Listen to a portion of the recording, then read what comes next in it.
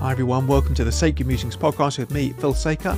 It's episode 70 today. It is the 9th of February, and today we are thinking about the Church of England.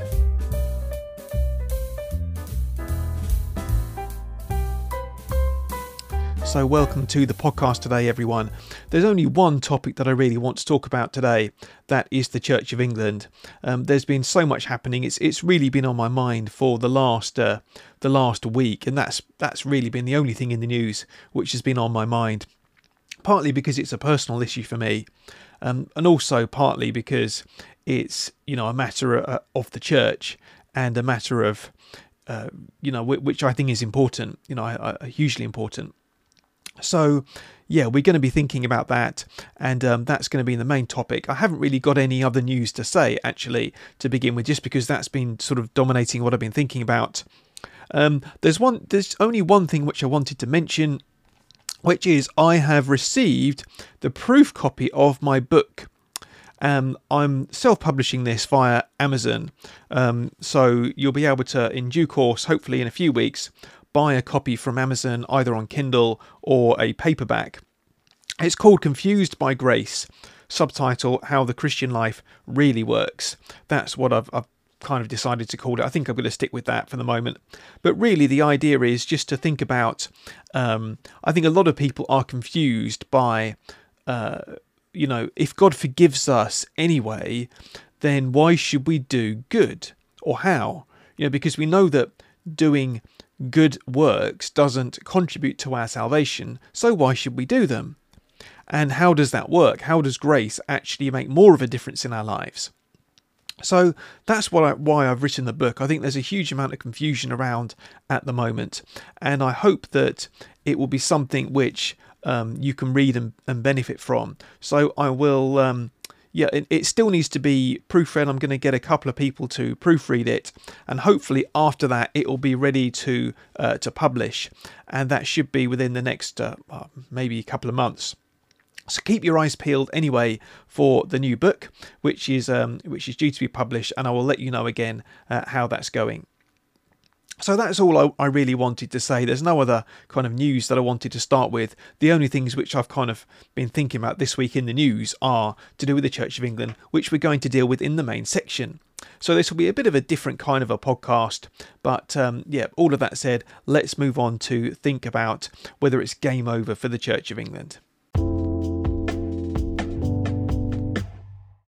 So I've called the main section of the podcast, Is It Game Over for the Church of England? Now, I think this is a topic that I've kind of returned to a few times, but it seems to me that something is different this time. And I've been saying on the podcast for as long as I've been doing it, really, that the Church of England has been taken over gradually by this kind of woke secular religion, whatever you want to call it. And it's becoming increasingly difficult to be a traditional orthodox kind of believer, basing what we believe on the Bible. It's becoming increasingly difficult to do that within the Church of England. But I do wonder whether things are different now than they were before, and we'll come on to that. I'm sure you've seen what's happening in the news. But I just wanted to say that I do find this a difficult issue to talk about. That's because it's an emotional issue for me. That I am an ordained Church of England minister, that I've not been treated well by the church over the years, and I've talked about that in other places. I also find that I do, the Church of England is something which I love. That in the sense that what the Church of England traditionally represents, and what is best about it, I think is wonderful. And I believe that the Church of England was, I think, the best reformed settlement, coming out of the Protestant Reformation. So I think there is so much to love about the Church of England, and it's really painful to talk about the problems. But nonetheless, I think talk about the problems is what we must do, because it's really got to the point now where things are, well, like I said, is it actually game over? Let's think about that. So where are we now? Well, as you probably have seen in the news, the Church of England General Synod are debating at the moment, and they're talking about these proposals that the bishops of the Church of England have come up with, that to bless same-sex couples.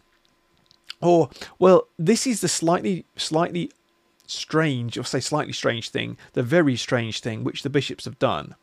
Rather than changing the Church of England's doctrine of marriage, which they say would be a bridge too far, they don't want to change the doctrine of marriage.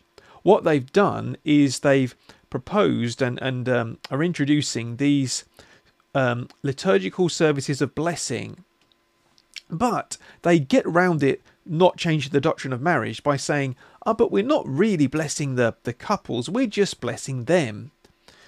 Even though they've taken some of the prayers from the Church of England marriage services. So, it's utterly deceitful and duplicitous what they've done. It's sophistry, really, that they have tried to introduce these same-sex blessings in a very kind of underhand way. Nothing has been right at all about this. So the Church of England, in the General Synod, which is the kind of the national administrative body of the Church of England, are getting together this week to debate and to vote on these things. But I believe the bishops have said they're going to introduce it no matter what happens in General Synod in terms of voting. I think the bishops have the authority to do that. So that's where we are really at the moment. That's one bit of one bit of news. The second thing, which you may have seen this week, is that there are various priests and others in the Church of England who have been calling for the Church to explore a gender-neutral God. You did hear that right. A gender-neutral God. That they're not happy with using gendered pronouns for God. They want to, instead of saying he and him when it comes to God, they want either a gender-neutral term or even the ability to use she and her and so on. This is coming again from within the Church of England. Now, just for the avoidance of doubt and confusion, that this hasn't happened yet. This has only been called for, and I believe the bishops and the bishop responsible for liturgy has asked the liturgical commission to look into it. So the Church of England have said this hasn't happened yet, we're just looking into it. But nonetheless, there are calls for it, and the bishops haven't stood up and said no. But they've asked for it to be investigated, with the potential that things might change. So that's kind of another factor about where we are. A third strand, and I've just got three. The third strand of where we are at the moment is that Christians who stand up for traditional biblical faith are now getting rebuked and slapped down, as it were. Let me just quote you here from an article by Gavin Ashenden. Gavin Ashenden, he was a member of the Church of England. He's now moved to Roman Catholicism for reasons which we could go into another time. But he knows the Church of England well. I think he was on General Synod for quite a few years. And I always think he's got some interesting things to say. So this is what he wrote from an article in the Catholic Herald. Just to give a bit of background to this, there's a member of General Synod called Sam Margrave, and Sam Margrave is a traditional Christian. He's I think a lay member of General Synod, and he has been quite vocal and active online on Twitter and on social media about the problems with what's going on in the Church of England, and particularly the proposals that the bishops have made and the problems with endorsing pride and LGBT and so on. So he's been very vocal about that, and he obviously has had complaints about him. The bishops have had complaints about him from members of the clergy and so on. They've written to them saying, Sam Margrave is being mean to us, or what have you. So the bishops, and that is the archbishops, Justin Welby and Stephen Cottrell, have written to him, mind, with basically a rebuke saying, "Stop! You should stop and be careful of all of this uses of social media to say these things." So Gavin Ashenden wrote an article about this in the Catholic Herald. Let me just quote you a little bit from what he said. "I don't remember either an Archbishop of Canterbury or York publicly rebuking anyone before.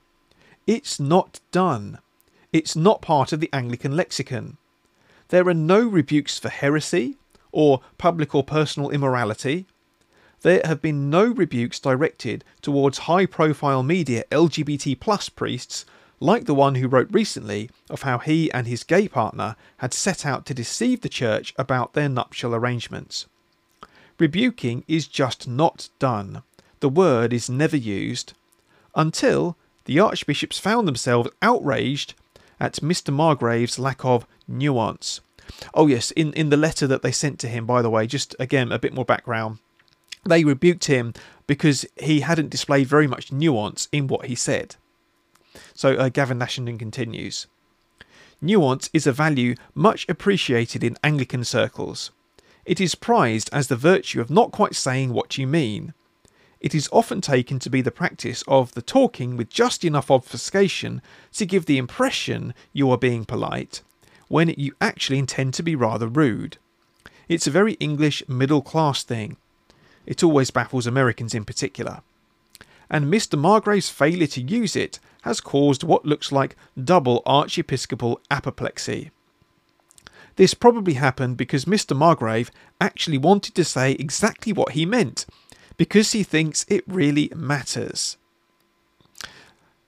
There we go. I think Gavin is absolutely brilliant here and on the money, that the bishops don't rebuke anyone for anything.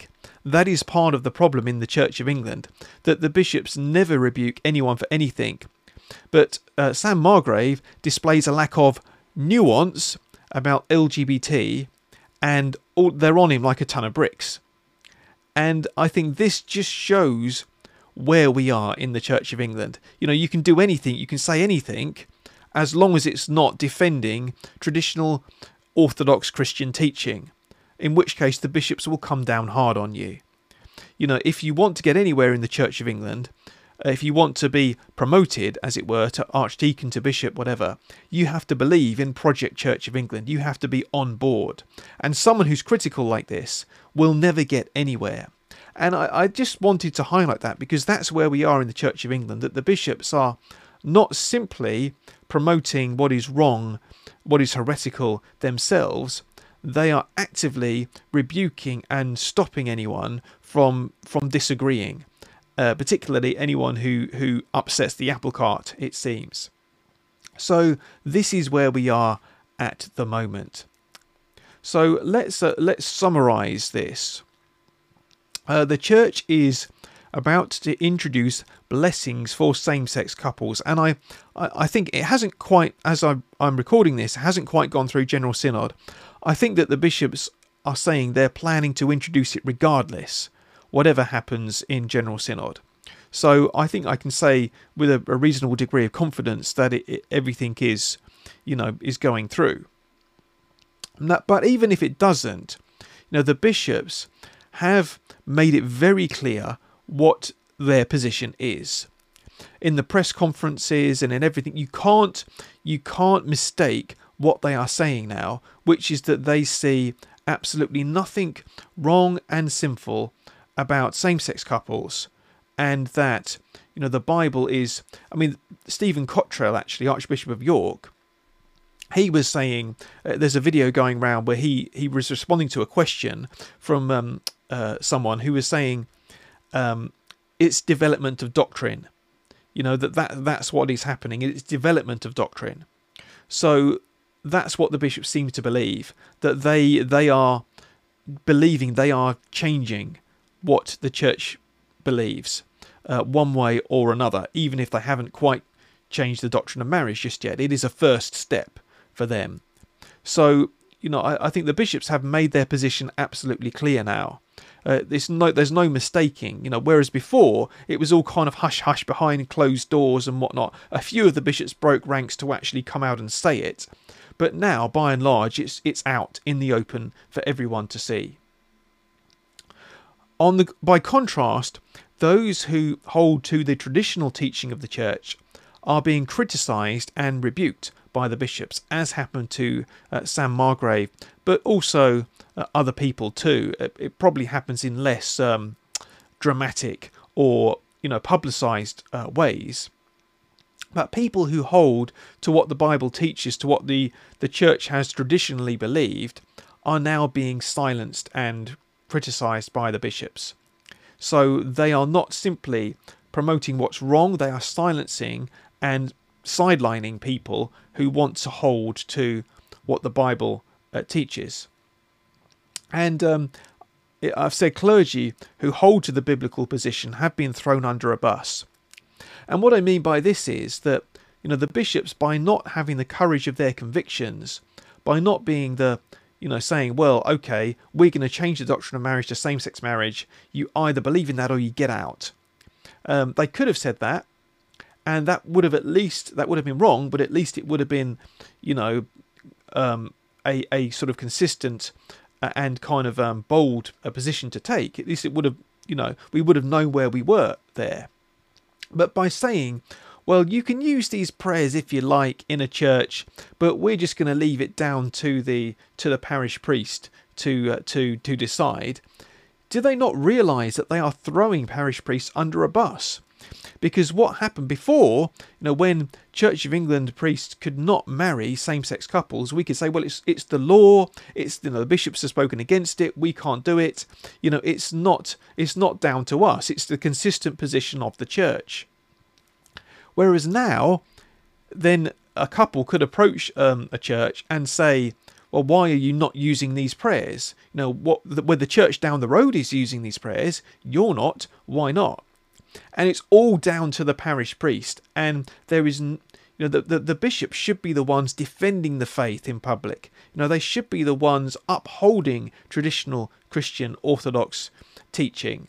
Whereas they've just thrown all of their Orthodox clergy under a bus, and it hurts a lot. So yeah, it's a real abdication of responsibility by the bishops there. So that's where we are. The second thing is, the church is now considering gender-neutral terms for God, as I said. Now this, I believe, is actual heresy. This is actual... heresy is a word which sometimes gets overused. People say heresy when what they really mean is heterodox. So heterodox means deviating from orthodox teaching, whereas heresy has a more specific definition, which is to do with the creeds and what we understand about God. And I think that considering gender-neutral terms for God is heresy, because it is... God is... as the church has always believed since the very early days of the church, God has revealed himself as the Father, Son and the Holy Spirit. That there's, three in one, one in three.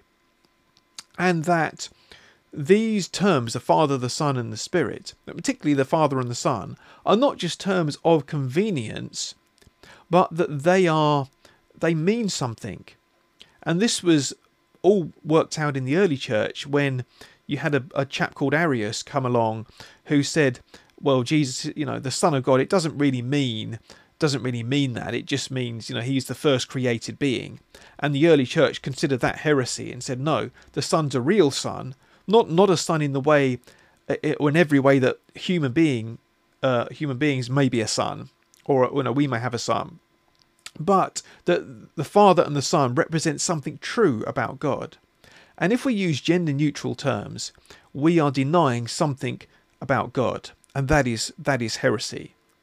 There was a good article on the Babylon Bee, actually, which a few years ago, which says, bigoted progressive Christian refuses to use God's preferred pronouns, which I think it puts the point across in a very funny way. But it is that God has revealed himself using these in this way. He has chosen the way that he's communicated to us who are we to change that? It's not down to us. It's not down to any part of the church to change what we've received, this inheritance of faith that we've received. This is awful. And you have to wonder, what is the agenda of people who do want to change to use gender neutral pronouns for God? I think that what they really want is the undoing of traditional Christianity. It's this secular religion which is infecting the church, is coming into the church and is trying to take over. And what they want to do is destroy everything. And they want to take over everything so that they can have it all. That's what's happening here. And the idea that the bishops could not see this, and that these clergy could not see this, could not see what is happening, I think just shows how deep down the rabbit hole that they've actually gone. Now, I think, would the bishops even be considering this if they were actually orthodox and understood the Trinity and understood the importance of that? I don't think they would. All of this has just made me think. There's in the book of Ezekiel, who is a prophet in the Old Testament, there is a moment in Ezekiel where, because of the sin of the people, because of the corruption of the religious leaders and the priests and everything, the glory of the Lord departs. This is what it says, Ezekiel 10 verse 18. Then the glory of the Lord departed from over the threshold of the temple. And this is part of Ezekiel's vision where he sees the glory of the Lord kind of leaving Jerusalem, going elsewhere. And I think we are witnessing a moment like that in the Church of England, where the glory of the Lord, it's been departing for a while, but I think this may be the moment where it actually just goes. I think I mentioned a few weeks ago that my tutor at college, a chap called Peter Sanlon, he did a sermon some years ago where he said that God had abandoned the spiritual leadership of the Church of England. I think it's been proved right, and I think this is just the outworking of that happening now. But there's such a complete lack of discernment in the spiritual leadership of the Church of England, and I think that the idea of the glory of the Lord departing is is apposite for what's happened.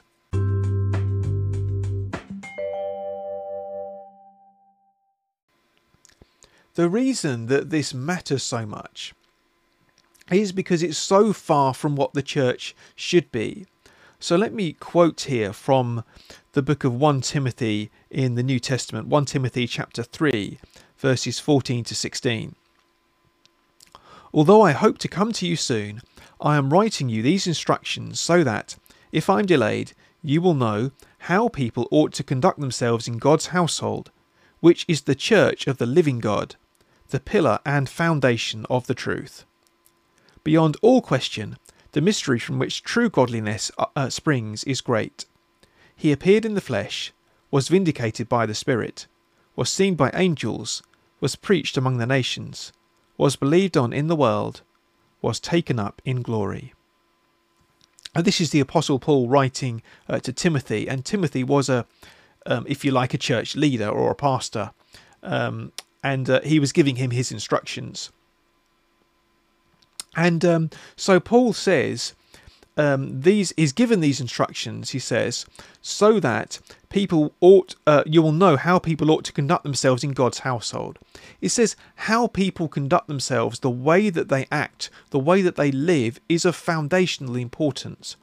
That our behaviour matters to God. And it really goes against so much of what's in the church now, this kind of cheap grace, which I think I've talked about before, which says, well, God forgives us, so we don't need to bother living rightly at all. Paul says, no. You need to know how to conduct yourselves in God's household. That's really important. Living rightly is important. That's not to say that we earn our place, our salvation, by living in a particular way, by trying to obey God, because we can't. But we need to know how to conduct ourselves in God's household. And he also goes on to say, the church the church, this is the church of the living God. You know, think about that for a second.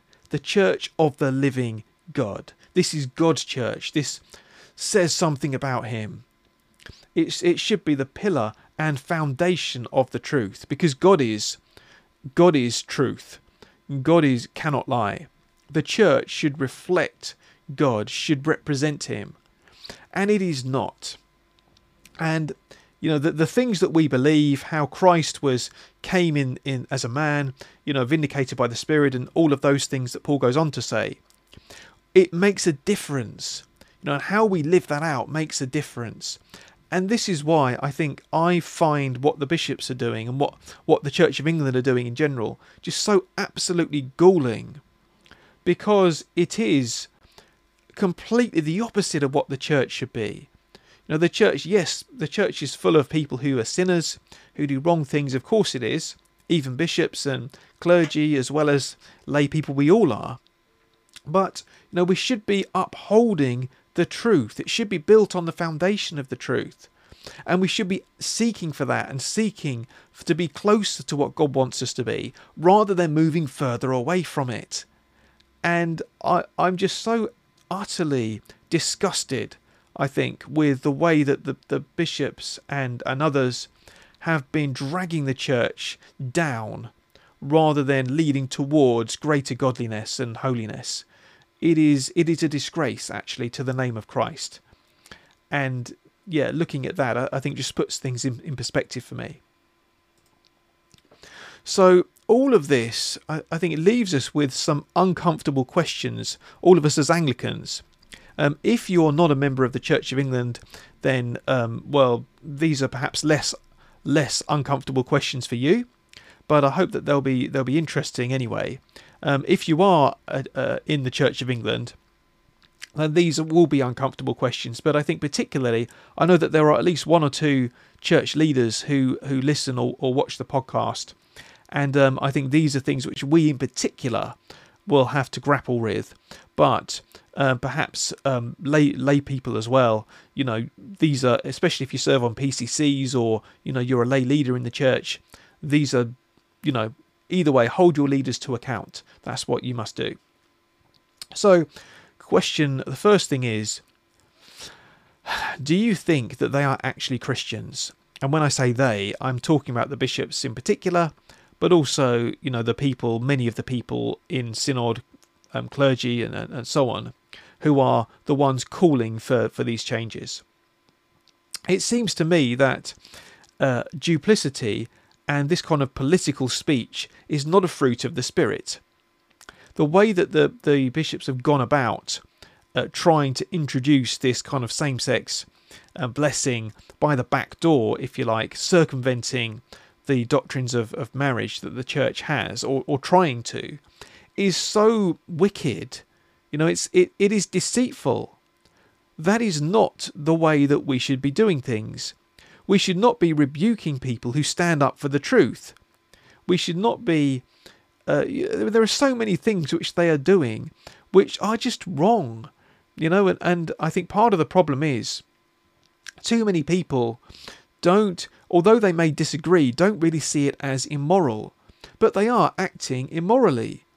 And I have to wonder, therefore, we must ask that question, are they really walking with God?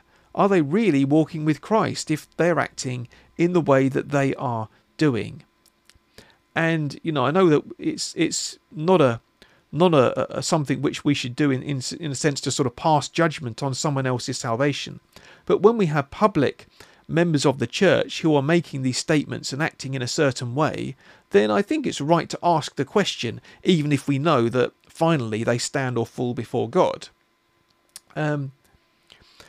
I just wonder whether, you know, the outcome of the living in love and faith process, you know, this process which Synod at the moment is bringing to an end, whether we should be at all surprised, because for so many years the bishops and senior clergy have not been preaching the same gospel that I preach. They have not been preaching the gospel of repentance for the forgiveness of sins. I remember in my IME training, which is in the Church of England, when you're ordained, you have training there for while you're a curate for about 2 or 3 years. Sort of like on-the-job training, I suppose, but just, and sin was not mentioned once in my training that I did. And this was a few years ago now. I've been ordained for about 9 years, so this is a few years ago. And when was the last time that you actually heard a senior clergy call people to repent and call people to actually believe and trust in Jesus? Now, they just don't talk about that anymore. And so you have to wonder, have they actually, are they Christians who've gone astray, or have they just fallen out of the faith? Have they just lost faith, if they did have faith to start with? Has it all gone? And, I really think we have to ask that question. It's an uncomfortable question to ask, because we don't like looking into other people's souls, as it were. But I think we have to ask that question. And frankly, it seems to me, I wouldn't let these people serve on a PCC, let alone be bishops in God's church. A PCC, by the way, is a local church council for a parish church. It's sort of the administrative council of the church, looking after finances and buildings and fabrics, that kind of thing. Would you let these people serve on a PCC?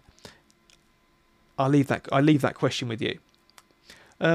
Secondly, which kind of flows on from this question, are you happy for these bishops who came up with this dishonest blessings plan to be in charge? Are you happy for them to do confirmations and preach at your church, for example? This is one of the things that bishops do, one of the things where they're busiest. They go round and do confirmations, and they'll preach at the church when they go and do a confirmation. Are you happy for them to come to your church, knowing, even if they don't say anything controversial at the time, knowing that they've gone with this dishonest plan? Are you happy for them to be in charge of making appointments in your parish? And this is the thing, folks, that there is no provision in the Church of England, even if there is sort of alternative oversight for traditional Catholics and for conservative evangelicals who want alternative oversight about the not wanting a women bishop, that sort of thing. But nonetheless, the alternative oversight is only by the permission of the diocesan bishop. The diocesan bishop still has the ultimate authority. That's the thing here, that you can't get away from it. And I know that there will be people. There are clergy, vicars who will say, "Well, I'm out of communion with my bishop." Well, okay, what happens when you retire then? It just reverts back to the bishop. The bishop makes the appointment back in the church, unless you put plans in place to actually, move outside the Church of England, which some have done. For example, the late Melvin Tinker did that with St John's Newland in Hull. He took the church out of the Church of England, and that there are other churches who have done the same thing. But really, legally speaking, the bishops do have the power. And if you declare yourself out of communion with the bishop, or if you withhold your parish share, it's not going to change the fact that the bishops have the authority. And that's what needs to be broken, I think. So I think that's another uncomfortable question which needs to be dealt with. Some more uncomfortable questions, a bit more briefly. Are you happy to share a deanery with people who have a very different understanding of the gospel, where heterodox views are not disciplined? This is the thing in the Church of England. Every church is not just a church on its own, but is part of a deanery, which is the legal unit. And there's a rural dean or a dean of the area who is kind of watches over, and there's committees and so on. So, every Anglican church is part of a bigger group of local churches called a deanery. And many of those deaneries will have people who have very different views. And as I said, we have to ask the question of whether some of these people are actually Christian, I think. And yeah, that's... And the thing is, their views will not be disciplined by the bishops. Are you happy about that? No, and what I'm trying to get at here is, if we're not happy, what are we going to do about it? That is the thing. Are you happy to undertake training, for example, safeguarding from people who are not Christian? I've recently had to do my safeguarding training, and the thing is, the safeguarding training in the Church of England is becoming more and more hostile to traditional beliefs, particularly in the areas of LGBT. And I noticed this when I did my last training. It kind of stopped short of saying your traditional beliefs about marriage are harmful. It didn't say that, but I can well imagine it being used in the future to go down that road. Are we happy about that? Now, who are we submitting ourselves to the authority of? And the final question is, are you happy with increasing centralisation and bureaucracy? This is what's happening in the Church of England. More and more power is being taken away from parishes and given to the central bureaucracy. And they direct the funding, they control appointments. So many things now are being done by a central bureaucracy, and this bureaucracy is the bureaucracy which the bishops are kind of part of. They're managers, really. They're managers of a bureaucracy rather than spiritual leaders. And it's this bureaucracy which has so much power.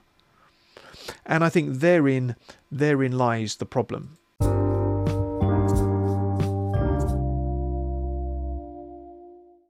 So let me add a couple of passages from the Bible here. I've got one passage here which talks about light and darkness and whether the two things can mix. So let me read this out. This is, I haven't put the reference on here. I think this is 2 Corinthians chapter 6. I think it's starting at verse 14. Anyway, this is what it says. Do not be yoked together with unbelievers. For what do righteousness and wickedness have in common? Or what fellowship can light have with darkness? What harmony is there between Christ and Belial? Or what does a believer have in common with an unbeliever?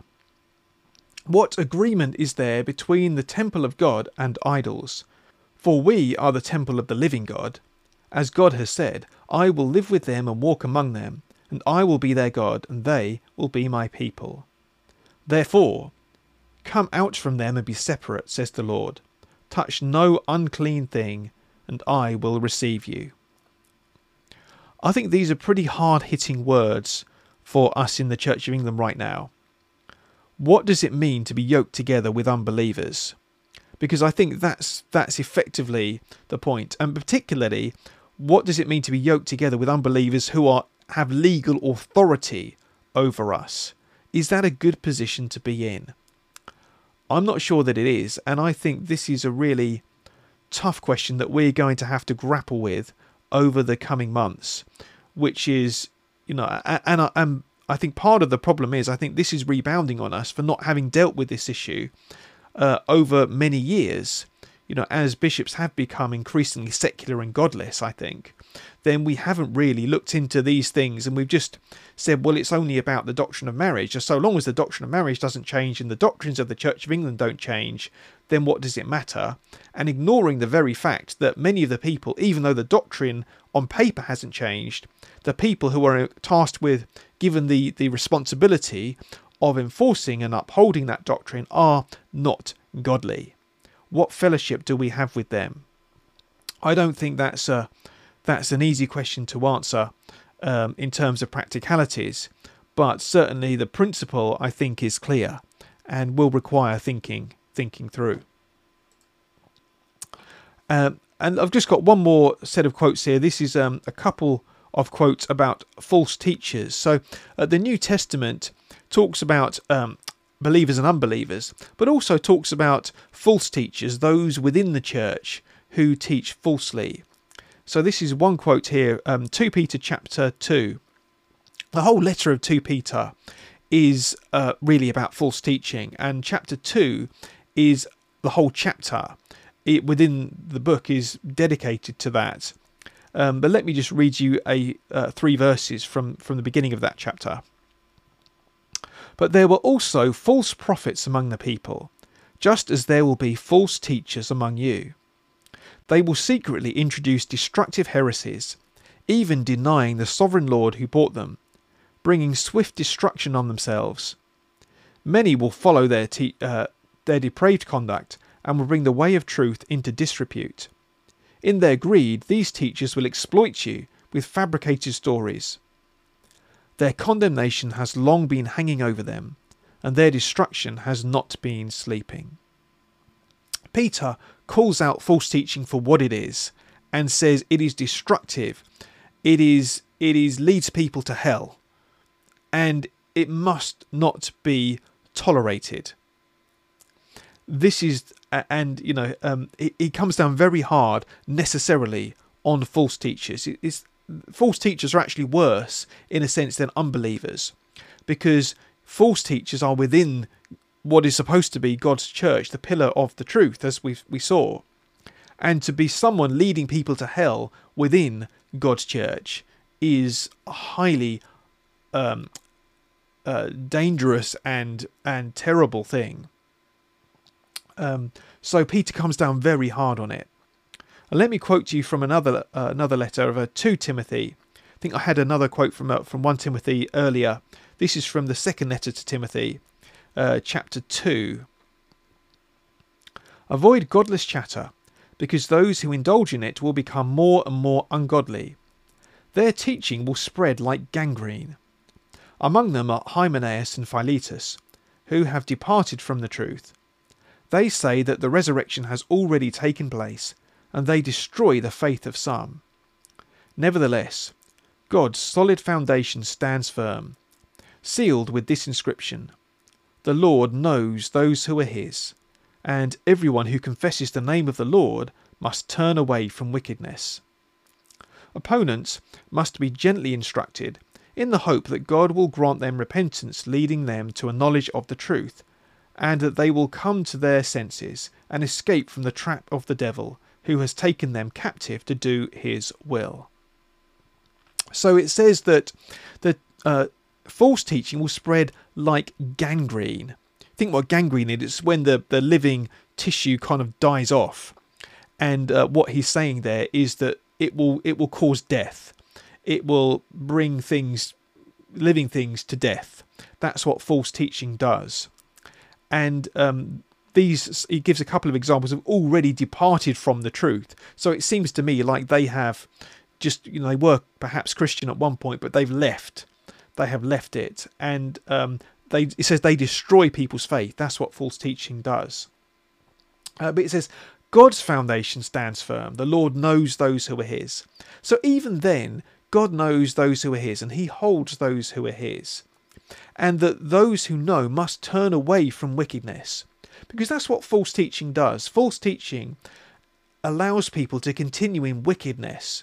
It says, God's standards of purity and holiness do not matter. Just go and live as you like and God will forgive you anyway. Basically, that's what false teaching is in one of its various different forms. Effectively saying, God doesn't really care. He's just a nice chap. You're nice. Go and do what you like. Doesn't matter. That is false teaching, and that is dangerous. But whereas those who know the truth must turn away from wickedness. And it says there that opponents must be gently instructed, so that those who oppose the truth have been taken captive to do the will of Satan. But we must gently instruct them, it says. But I think this kind of presupposes that we are in a position to do this. It's very well if you're a church leader and someone in your church is kind of coming up and saying, wrong things about the Bible. You gently instruct them. But if it's a bishop, how do you gently instruct a bishop? And particularly if they're not listening, as they have been. Many people have written to the bishops, have said in General Synod, there are Orthodox people who have spoken, they're not being listened to. The bishops are not listening. So, this is the thing, I think. If they've been taken captive by Satan to do his will, and they're not listening, then what? That is the thing here. So I just wanted to finish by thinking about what the Church of England Evangelical Council, the CEEC, call a visible differentiation. I think other people have used this phrase as well, which is the idea that we must separate, and Orthodox believers must be distinguished from unorthodox believers. And I wanted to ask, is it possible to do that? To be separated from, the people who believe in the Bible and the people who believe in traditional Orthodox Christianity are distinguished from those who don't. Is it possible to do that within the Church of England while remaining in the Church of England?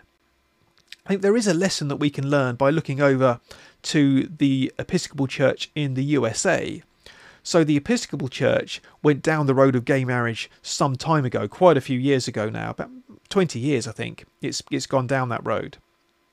And what ended up happening is that there are some churches, Orthodox churches, who have remained in the Episcopal Church in America. Largely, I think the ones that have done it have been able to do it because they have had Orthodox bishops who have shielded them. So there are still one or two good Orthodox bishops in the Episcopal Church in America. But, and some churches have been able to remain, but many haven't.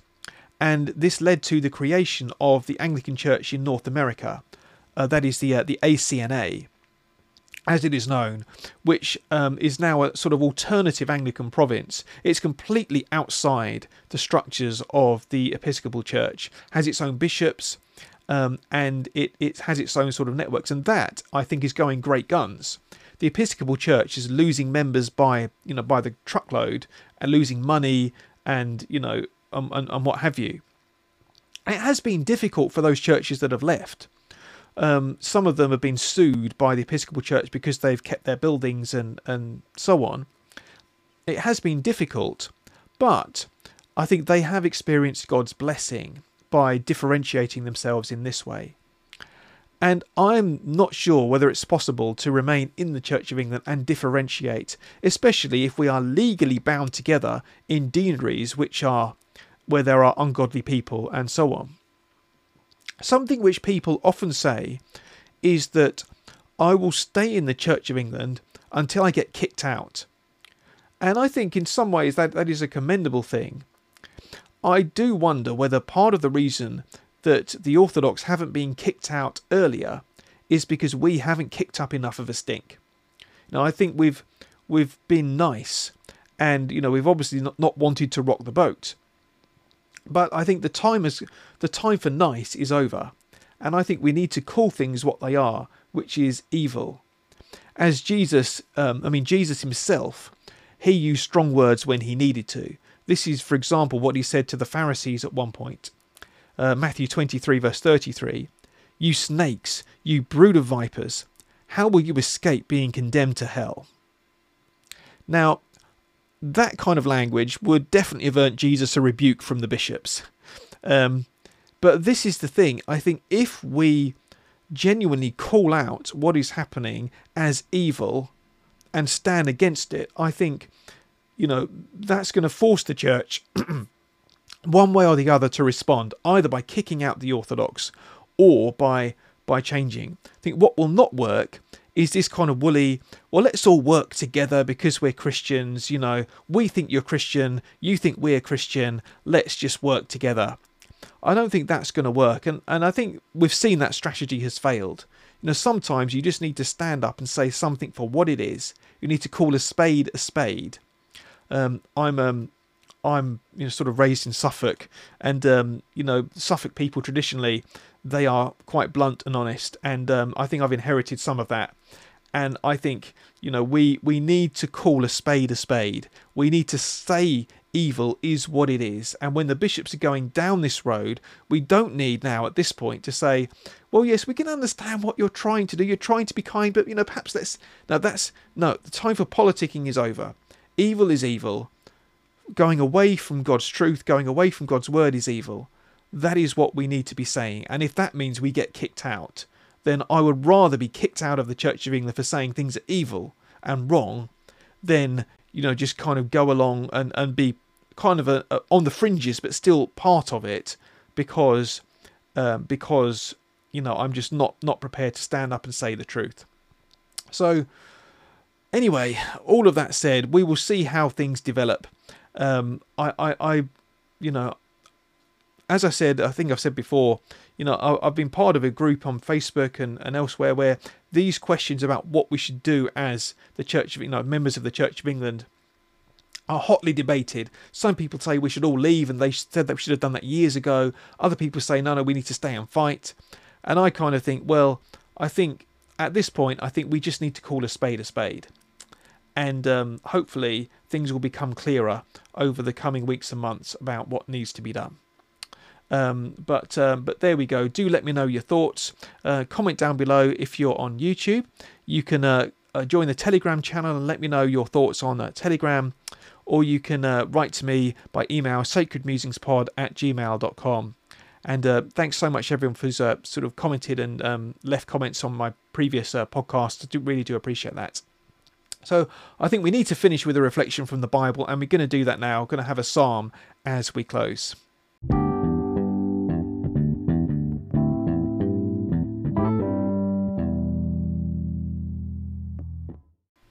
Well, the main section of the podcast was a little bit longer than I sort of wanted it to be. So, but that was the main thing, the only thing I really wanted to talk about today. So I hope that you appreciated that. But it's always the right thing to do, I think, in these circumstances, to focus on a psalm. I think we might have had this psalm before, I can't remember, but either way, it's a really good one, and I sort of came across it today as I was doing a bit of research. So we'll read this psalm. It's Psalm 112. Psalm 112. So let me read it out for us. Praise the Lord.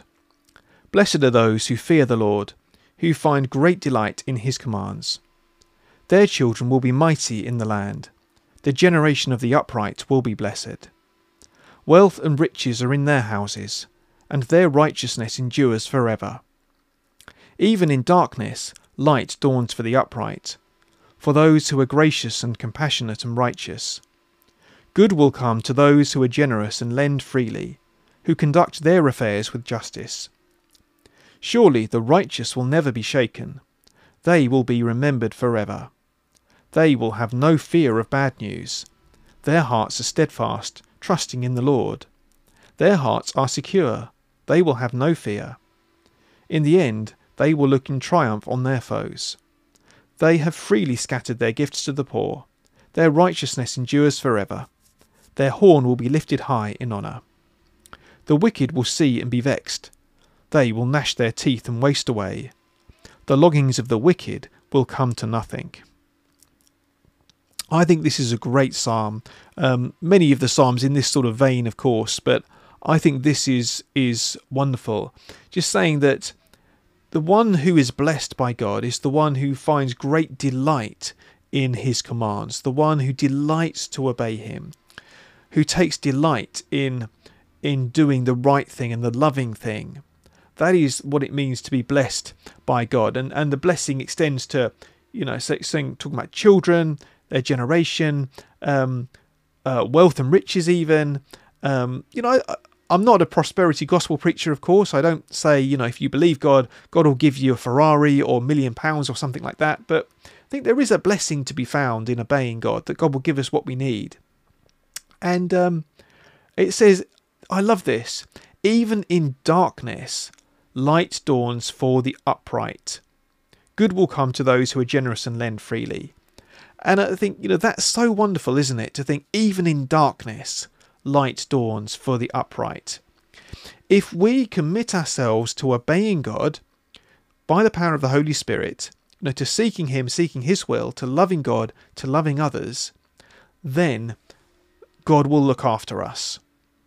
And I think, this second half of the psalm, surely the righteous will never be shaken. They'll have no fear of bad news. Their hearts are secure, and so on. That when God sees those who are seeking him, seeking to do good, seeking his paths of love, then we do not need to fear anything, because ultimately our security and our refuge are in him, and we do not need to worry about any human institution, whether that be the Church of England or the World Economic Forum or the government or whoever. But our hearts can be steadfast, trusting in him, because he will do good to those who seek him, to those who are seeking to put his ways into practice. Whereas it says the wicked will see and be vexed. They will gnash their teeth and waste away. And, I like that they will see the way that God looks after the righteous, and they will be vexed and gnash their teeth. They will hate the fact that God blesses those who seek him. But that's what God does. That's his choice. It made me think, actually, there's in the book of Esther, there's the story of Esther in the Bible. If you haven't read it, it's not a long book in the Old Testament. It's really interesting and worth reading. It's notable, I believe, because I think it's the only book in the Bible which does not actually mention God by name. But nonetheless, God is sort of all over the book, just by sort of coincidence. But yeah, there's one point in the book where Esther's, what is it, her uncle, Haman, I think. He has an enemy who says, the king says to him, how should I honour someone who the king wants to honour? And this evil chap, thinking he's talking about, the king's talking about himself, says, oh, well, you should parade him through the streets and say, with a marching band or whatever following him, saying, this is who the king honours. And the king said, oh, great, do that to Haman, the chap that you hate. And I think that's brilliant. And that's, I think, is a picture of what that verse is describing, that God will honour those who honour him.